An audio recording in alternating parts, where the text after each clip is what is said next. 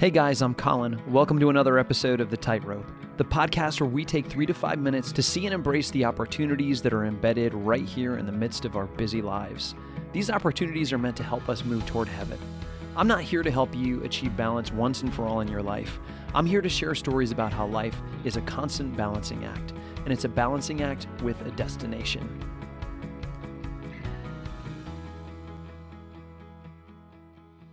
Tension, balance, Laurel, Yanny? Either or? Well, how about both and? A few minutes ago, I had a conversation with a friend and colleague, and I asked, Laurel or Yanny? His response was a very good response. He said, both. Now, he's a well-trained musician, and he literally hears both Laurel and Yanny because he can hear high registers and low registers.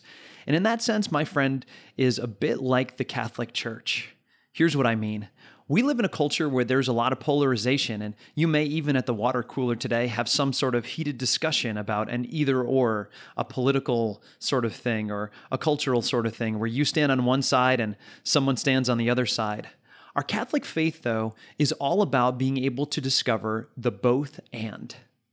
In the gospel, Jesus is accused of being too welcoming to tax collectors and prostitutes and sinners, and others are offended because what he prescribes for them seems so hard and difficult. Go and sell everything you have and give it to the poor. The gospel is both and.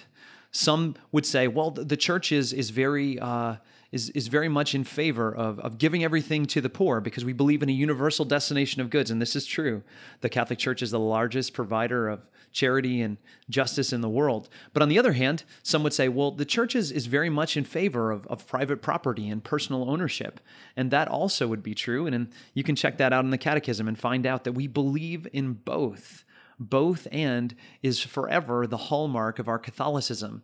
The church possesses the fullness of truth, and the fullness of truth is both and. It is justice and it is mercy. It is balance. It is to walk that tension in this world that Christ walked perfectly. Some would look at Christ and say human. Some would look at Christ and say divine. And forever the answer of the church has been 100% both. He is fully human and he is fully divine. So what does that have to do with the tension of your ordinary everyday life? I would like to say that a Catholic in this world must be able to walk the tension of both and. When we find ourselves in the midst of heated and polarized discussions, we can bring the tension and balance of a Catholic perspective to acknowledge truth wherever we find it. We can hear Laurel and we can hear Yanny, and we don't have to have a heated fight over whether it is either or, because in fact it is both and. Sometimes that balance and that tension requires that we root out wrong-headed ideas. And of course, the dirty word of heresy that we hear in the church's history is really when somebody emphasizes one aspect of the truth over another and ends up in a serious error. But the church always calls us back to the center. So in this whole Laurel, Yanny viral thing, our Catholic faith can give us some perspective. Is it Laurel? Is it Yanny? Let's go with my friend Brent's response. Both. It is both and. So for Ascension, I'm Colin McIver, reminding you to take a step forward on your tightrope.